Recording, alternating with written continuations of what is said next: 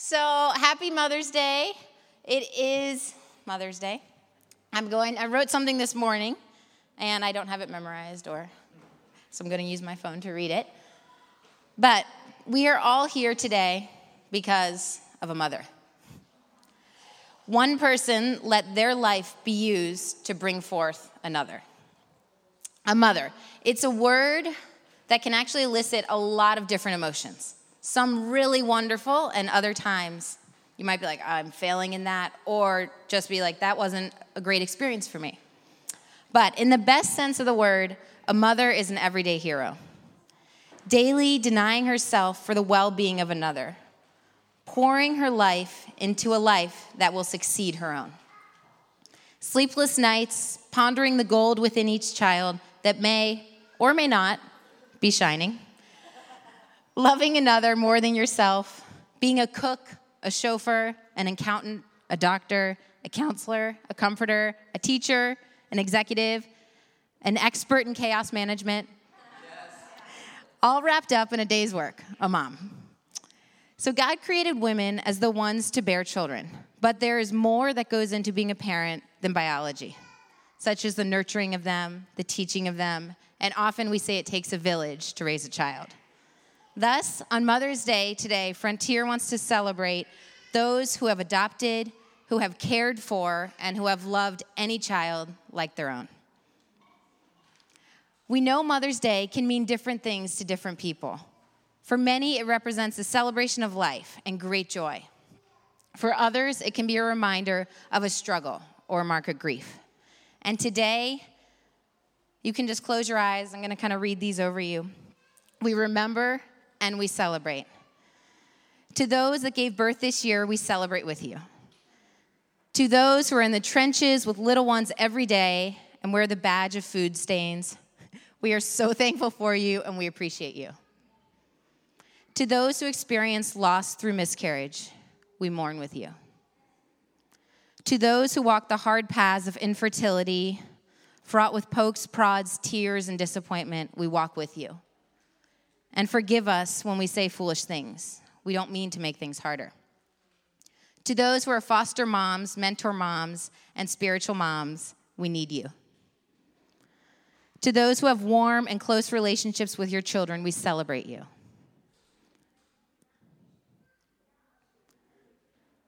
To those who have disappointment, heartache, and distant from your children, we sit with you.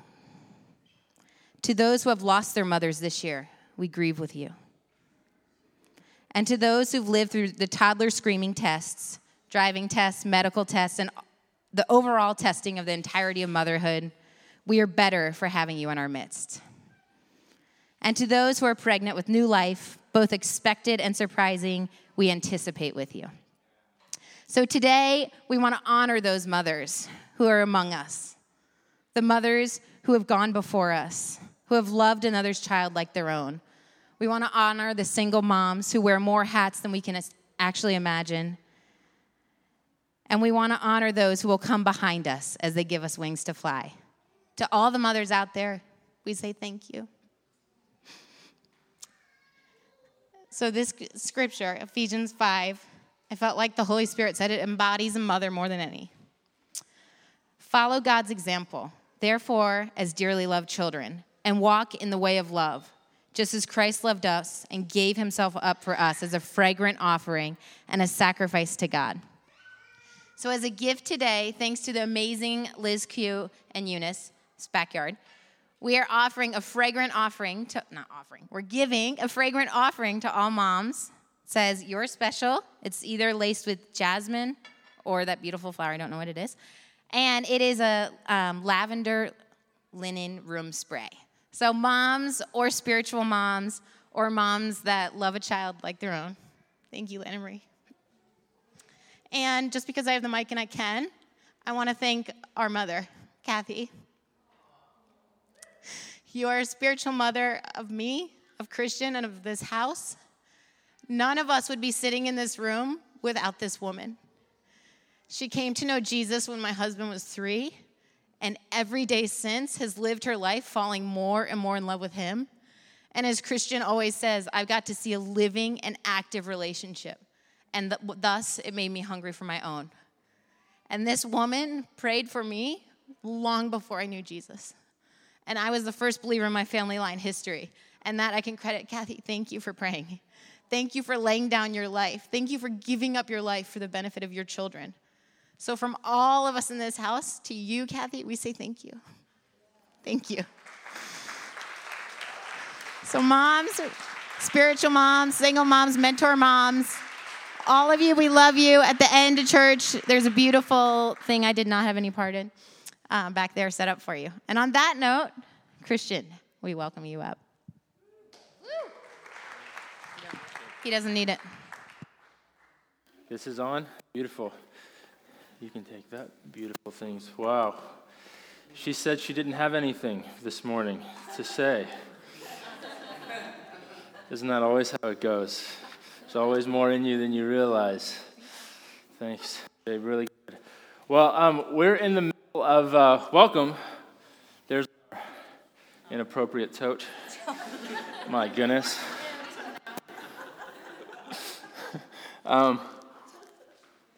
Welcome to those of you that are new or haven't been here in a while.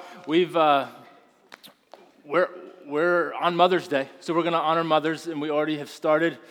She did a beautiful job of just acknowledging that Mother's Day has all kinds of emotions, whether you had an incredible mother, a distant mother, an absent mother, or whether the dynamic of being a mother and the concept of mothering has sensitive dynamics. I really believe that the Lord wants to encourage us today and to comfort us today. The Holy Spirit, the Lord, we call him Father God. But not because he is a man in the sense of a sexual being, and the Holy Spirit as comforter isn't a woman as a sexual being. But they do, when you describe the family of God, there's a reality that we have a Father and we have a comforter.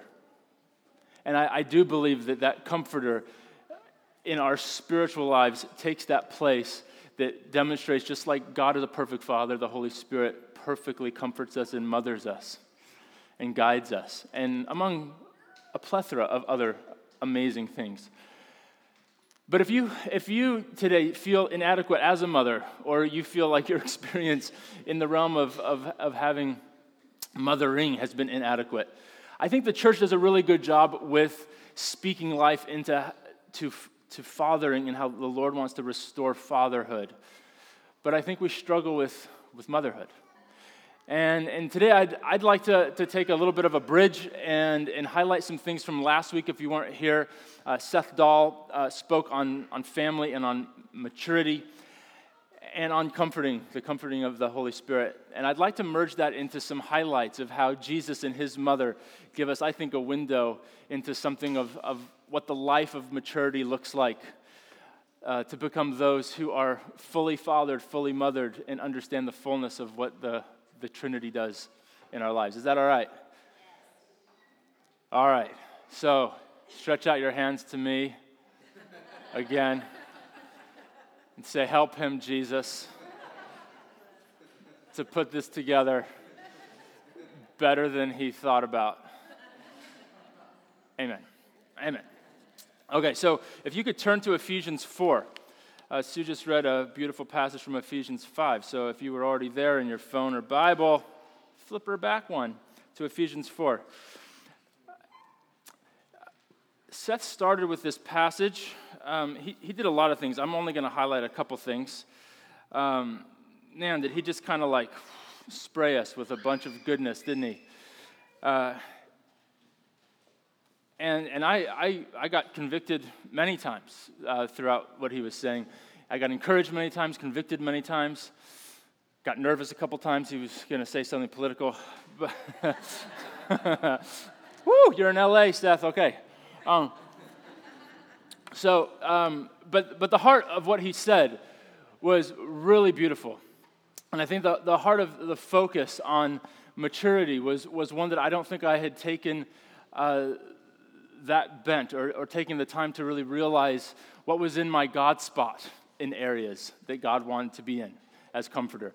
And so in Ephesians 4, he read he read this passage. I'm only going to read a couple verses.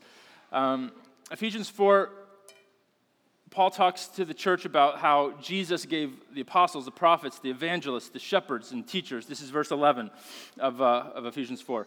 To equip the saints, that's us, the church, for the work of ministry, for building up the body of Jesus, of Christ, until we all attain to the unity of the faith and of the knowledge of the Son of God, to mature manhood, to the measure of the stature of the fullness of Christ.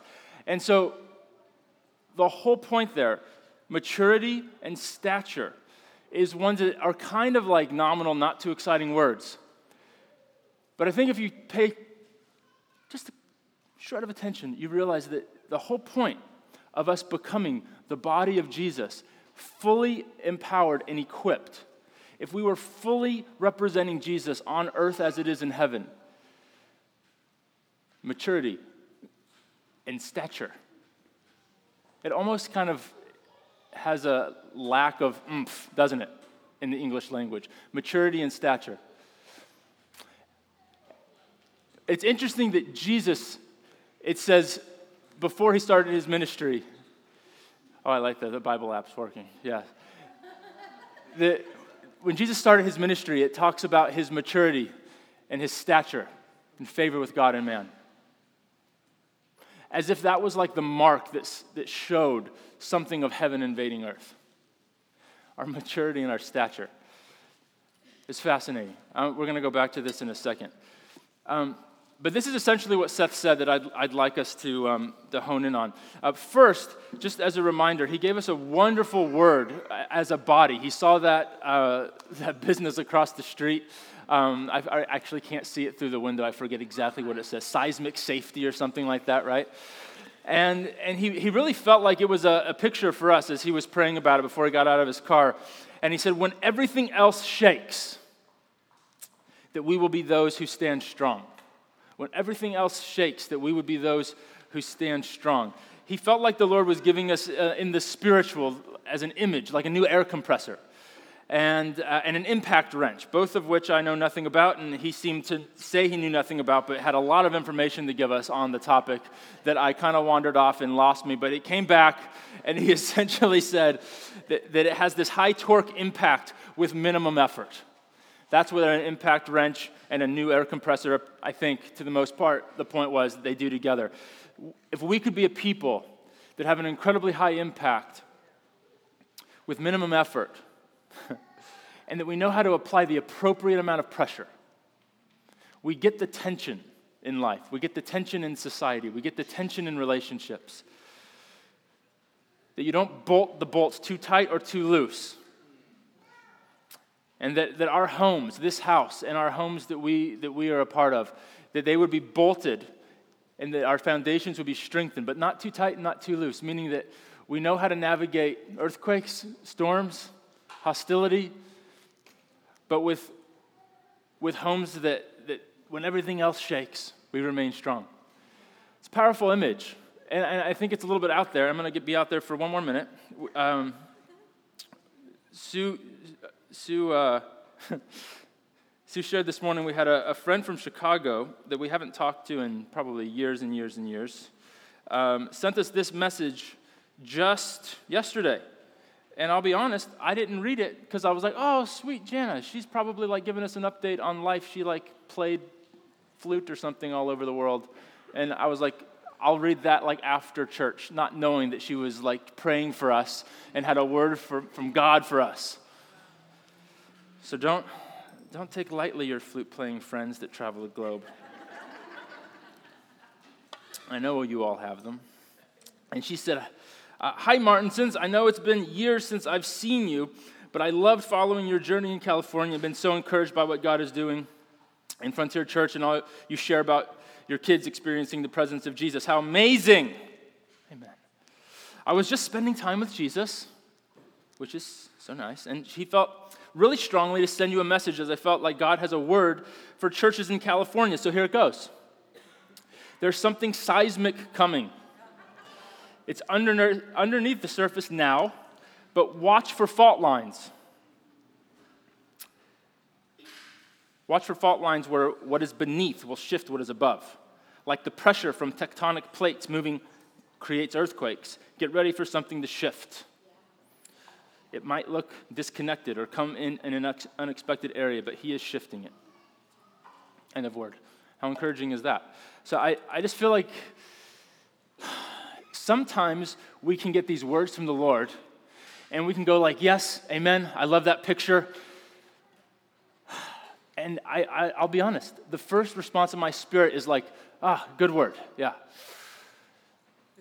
I've heard earthquake words a lot, shifting words a lot, breakthrough words a lot. I just want to see something happen. I receive it, but ultimately, it's like, have you ever had someone it's like you really need a breakthrough financially and everyone wants to give you an encouraging word or prayer about finances, and you're like, well, God, I really just need you to put money in my bank account. Thank you for the encouragement. It was encouraging the first 5 times. Times 7, 8, 9, 10, 11, 50. It was not encouraging. It was actually kind of annoying. I need money in the bank account. And then the voice in your head, if you were here last week, is just like, well, son, how would you speak to me if you knew I wanted to help you? Eye roll. Deep breath. Father who loves me, well, see, I need a breakthrough in my finances. Okay, son, let me help you. And let's take this word, this seismic shift word, and let's do something with it. Let's ponder it. The mother of Jesus, what did she do? Well, we get a couple instances. If you turn to the beginning of Luke, let's go to Luke chapter 2. We get a lot of Mary in the first couple chapters of the Gospels, and then we get like nothing of her. Right? It's kind of how it goes. We get this amazing woman that gets this word, this angel appears to her, and the Savior of all mankind is going to come to you. You're going to be of child by the Holy Spirit, and you're going to give birth. I realized if there's a message title today, it would be A Mother's Guide to Full Maturity. A Mother's Guide to Full Maturity. And I had this thought about motherhood. Kind of comical, but in all seriousness, not even God could send his son to earth without a mother. You ever thought about that? It's like he could alleviate a lot of things, like a father. But he couldn't alleviate a mother. Or he certainly didn't want to do it. He does whatever he wants. But I think that's beautiful.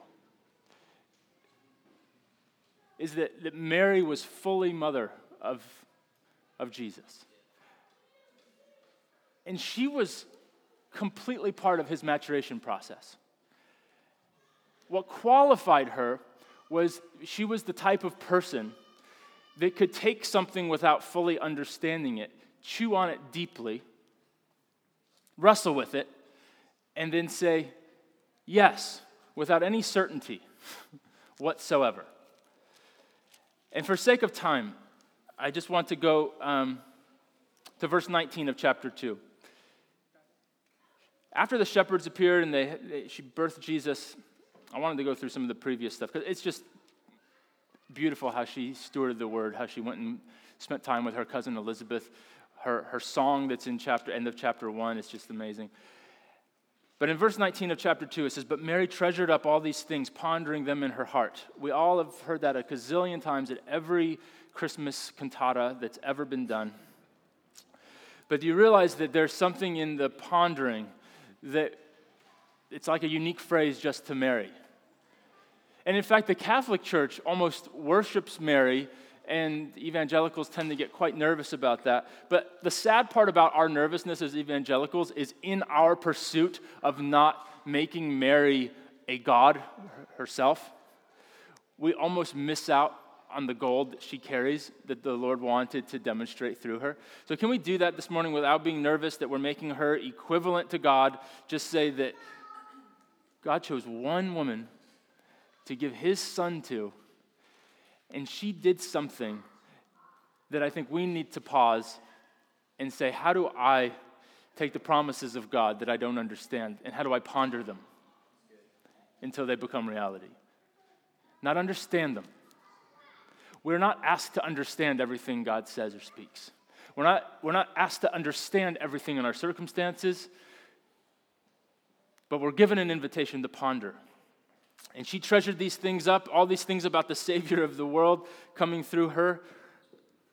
She pondered in her heart.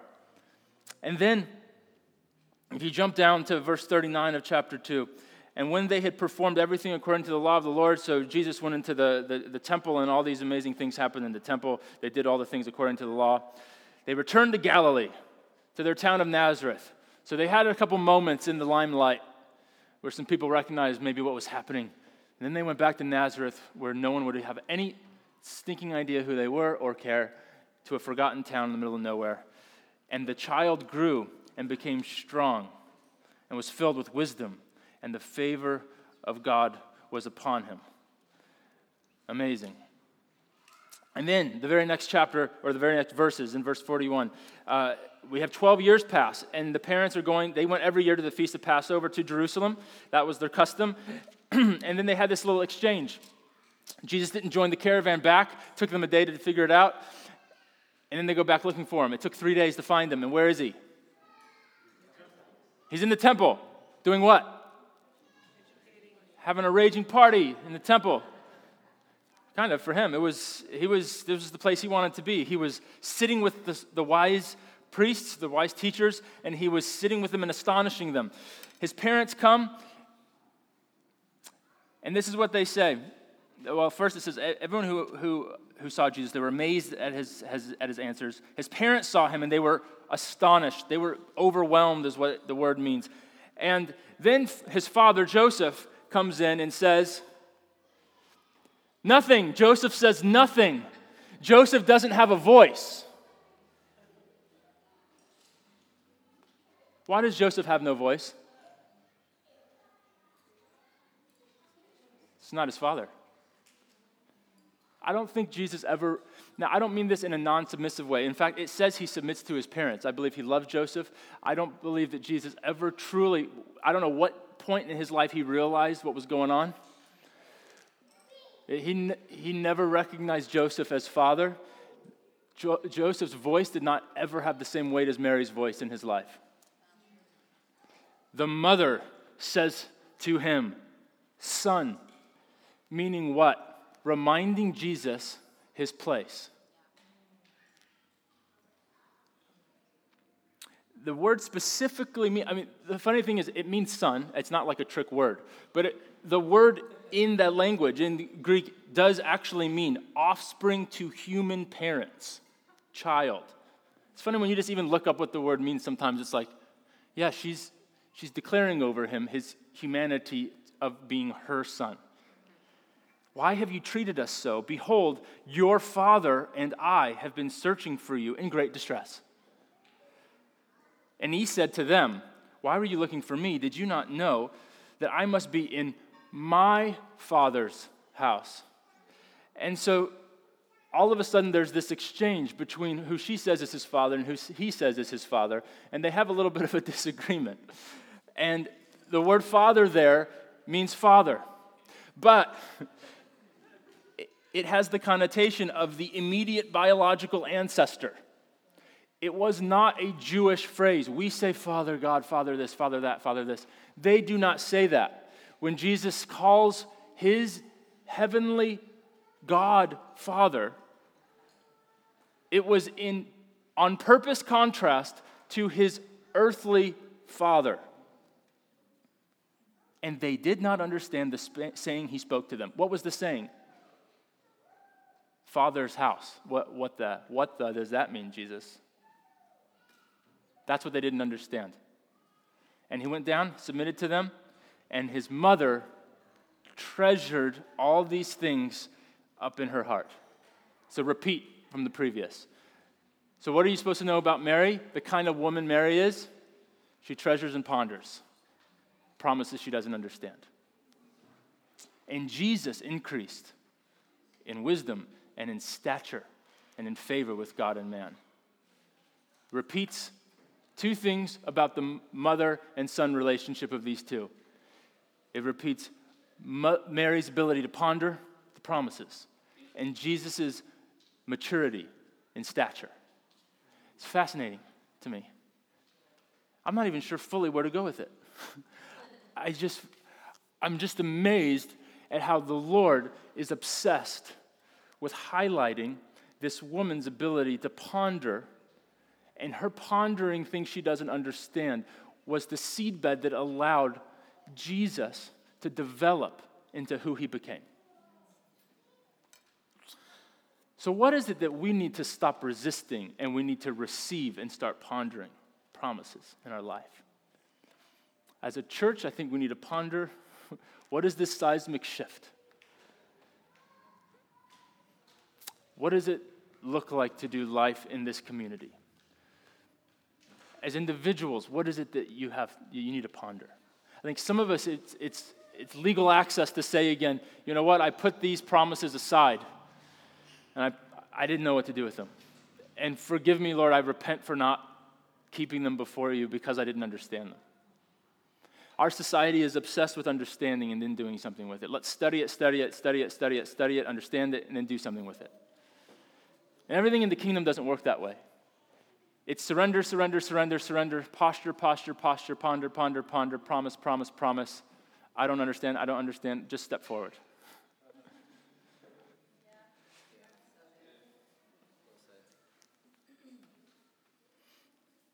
Treasured up all these things in her heart, and Jesus increased in wisdom and stature. Jesus' increase in wisdom and stature is not mentioned in the Gospels apart from Mary's pondering.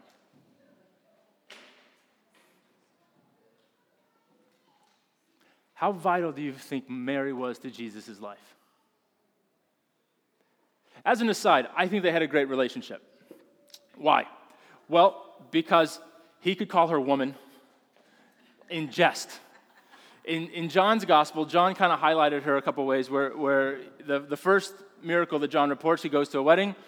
They run out of wine. Mary's there. Jesus is there. His disciples are there. And Mary comes up and says, servants.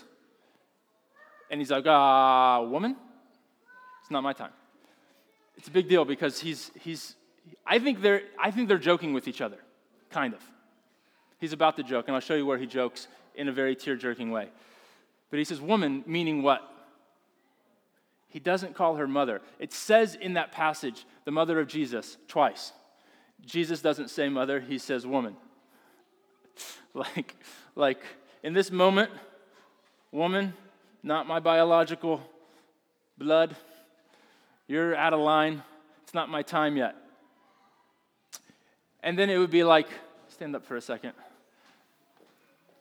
I need a man. Listen up, Tat, come here. Yeah, it'd be like,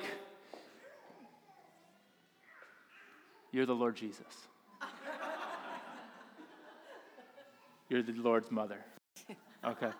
And it would be like, you come to your son, so look at him like your son. You've got a team of servants behind you. Like a team of servants with these like massive jugs. They were actually made out of stone, so they were probably over here in a special place. They couldn't carry them. And you go, woman, just look at her like, woman, it's not the time yet. But like in that kind of a little bit scared of her too. Because then she probably did something like this, like servants, do whatever this man says for you to do. And then he did it. Am I giving the message? So it's something in the just without words. You're really good with the eyes. So just give him the look, give the servants the look, and then she just went and sat down, and she probably went and had her meal and waited for her glass to be filled. So you can sit down. And then Jesus stood there probably for another minute, and he was like, I don't know if he checked with his father or not, like briefly, but the point is that whatever mom was doing there was apparently what God was doing. And they don't clarify it. It's like the most bizarre little passage where he's like, my time has not yet come. Okay, go fill those jugs with water. Thank you, Tat. You can go sit down. Thanks, Jesus. So here we go. We don't really get much of Mary again in all the Gospels. John's apparently. And then he's hanging on the cross.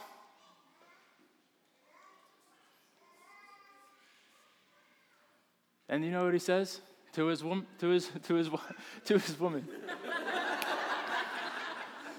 It's a tear-jerking moment on the cross. It needed some humor. He says to his mother, "Woman," which is supposed to stir up all that mother-son banter. It's almost like their little nickname. "Woman, behold your son." Not him, John, the beloved. "Behold your son," because he's leaving, and he's not going to let his mom go unlooked out for. And "son," to John, "behold your mother." And John says, from that hour, Mary was part of his house, John's house. But he says, "Woman." So he can receive ingest from this woman, and he can place her into family, take care of her. And you know that they had a bond and a relationship that was unlike anything else that Jesus had ever experienced. The power of a mother. He knew exactly what her role was. It's amazing. So what do we do with that? I don't know. I really don't know. But I think what we're going to do is try to highlight a couple things about maturity. Jesus matured because of that woman.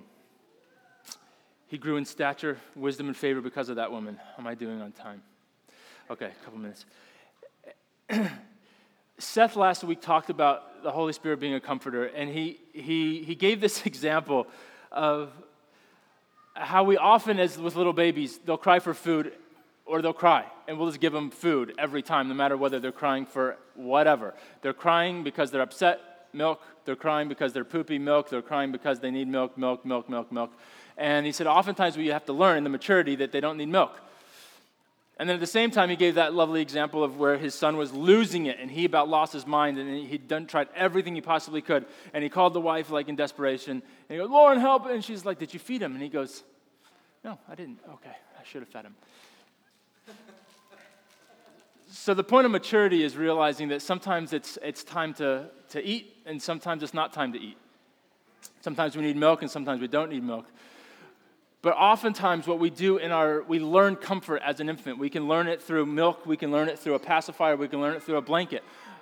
My children have learned it through all of them. I feel like they equally take comfort from the milk, the baba, the passy, the blanket, everything. It's amazing. They are obsessed with those things, and we've had to wean them off. And I realized that I was thinking about this, that we do these things, what we have in our life, we comfort ourselves in many, many, many ways. And sometimes they're really overt and obvious, like drugs and alcohol or whatever else. But most of the time, they're much more subtle. What are they? Well, I realize, like, I find ways, things that I don't want to process, that I don't want to ponder, I numb. I might numb by reading a Christian book, but I really need to be pondering something that I'm wrestling with the Lord. So it's not just you're doing something bad. It could be, I really love social media, and there's nothing wrong with it, but I can do social media kind of like still in God's presence, fully engaged and present, and then I can be in social media when I'm disconnected and not present, and then it's not helpful. I can do the same thing with Netflix. I can be in Netflix and doing something very productive, and it's totally fine and wonderful. I can be watching a great, documentary with my wife, and it's exactly what I should be doing right then. And I can be doing it because I'm trying to numb when I should be doing something else. It's not about what you're doing. It's what are you numbing and what are you replacing the comforter with? Our kids learn the process at an early age, and it's our responsibility to teach them maturity. It's also our responsibility now to grow into maturity. And I feel like there's something of what we're doing in this season where we're going to grow into maturity and we're going to do it together, and it doesn't have to be nearly as painful as we think it might be. If we do this together, I feel like we're going to call life, we're going to see things in each other, we're going to call it forth, And that's something that I think is also just something amazing that is an innate ability of a mother, is to see the best potential of a child before the child sees it, and even when the child doesn't see it, and often when no one else on earth sees it. And often it's not even true. But the mother will see it. And we're like, Mom, I know I'm not that great. And I'm like, but you know what's not true, what's not good, is to not have that person cheerleading. People that don't have that person that believes the best in them, that someone really cares that much. That's how the Holy Spirit speaks about you. And if you do not spend time in the presence, if we do not, look, we've been talking about sacred rhythms and in spiritual practices and disciplines and all these things, not for the point of being disciplined, but for the point of posturing ourselves as a people that meditate with the Holy Spirit, that don't empty ourselves, we fill ourselves. That's the main difference between Easter meditation and Holy Spirit meditation. Easter meditation, empty. Holy Spirit, fill. It's the main difference. He wants to fill your mind. He wants to speak to you. He wants to highlight Scripture to you. He wants to sing to you. He wants to tell you the stuff that anyone else's voice may just drop by the wayside. And if you don't have a mother like that, like Mary, or like mine, or like a lot of the other amazing mothers in here, if you don't have a mother like that,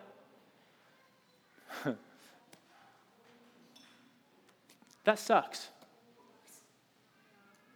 And it's okay to say that. But just like we constantly tell people, but you have a good father to replace your terrible earthly father, you have a comforter.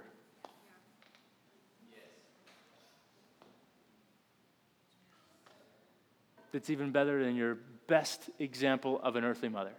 It covers you as a mother. It takes the pressure off you if you feel like you're a failure as a mother, or if you know that you had a mother that was a failure.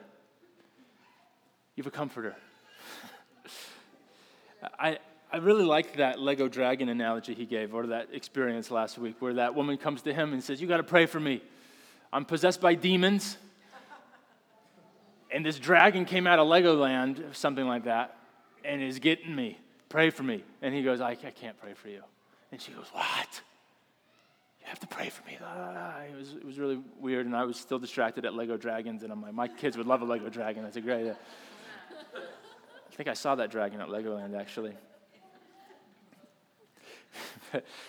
But what he shared about that was he processed with this woman is that, no, I actually can't pray for you, because what you need is to change the way you think about who Jesus is. Because this Lego dragon is bigger than Jesus.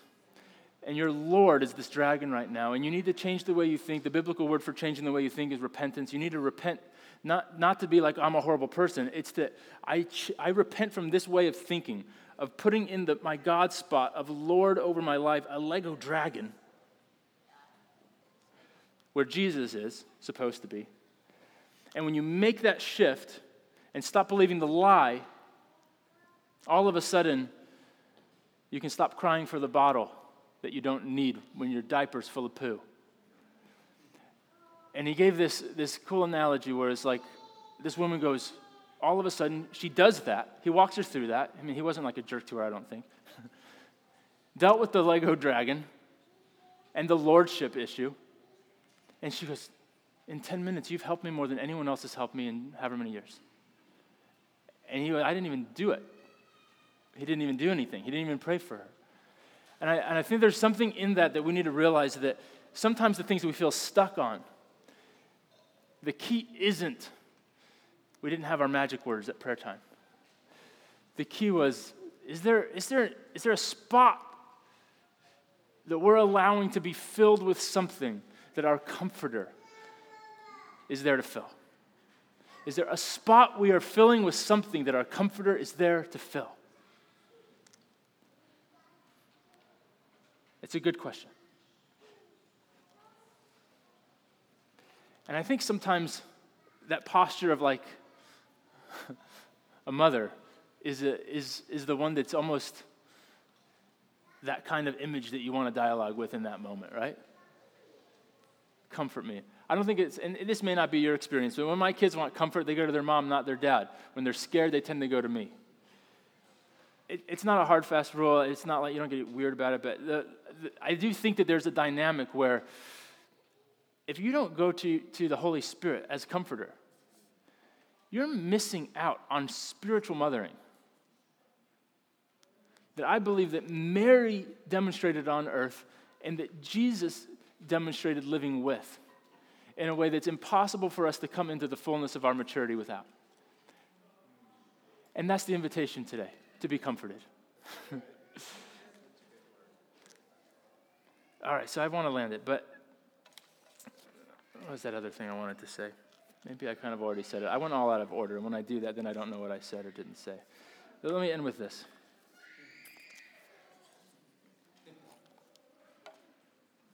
What's in your God spot?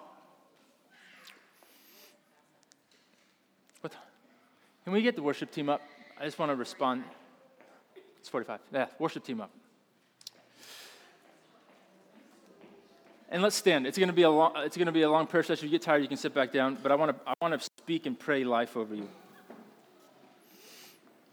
What's in your God spot?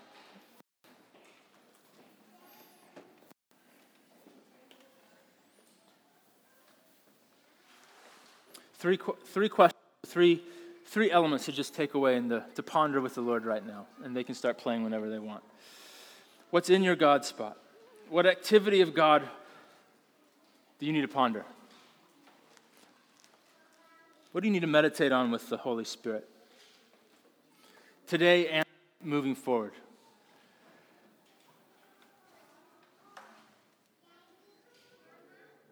And where's the tension of your maturity? As Seth shared at the end of his message about walking through, and so many of us are in battles where we're weary and we've been waging and we've been striving. And that beautiful psalm that says that he sets a table before us in the presence of our enemies. That is this ancient, authoritative anthem that the way we do war in the kingdom is to sit down with our Father at a dinner table and feast. Sometimes we're crying for a bottle and we need our diaper changed. And sometimes we're starving and we're fighting and we're fighting and we're fighting and we need a meal with our dad who allows us to feast in the middle of war. Because the way we battle is different in his kingdom.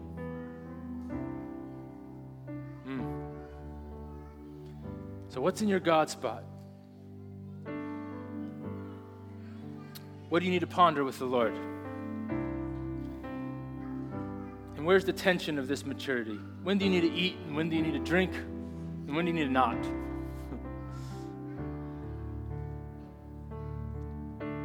The way to do that is just to take one area in your life that's just cold, hard, closed.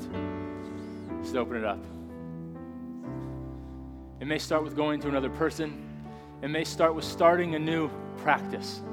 It may start with journaling. It may start with praying. It may start with approaching someone for forgiveness. It may start with anything. You're going to know what it is.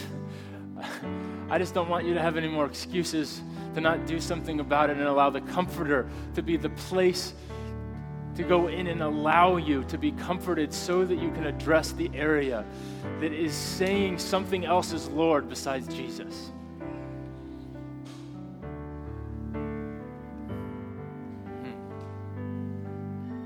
He's our perfect Father, and he's our perfect Comforter.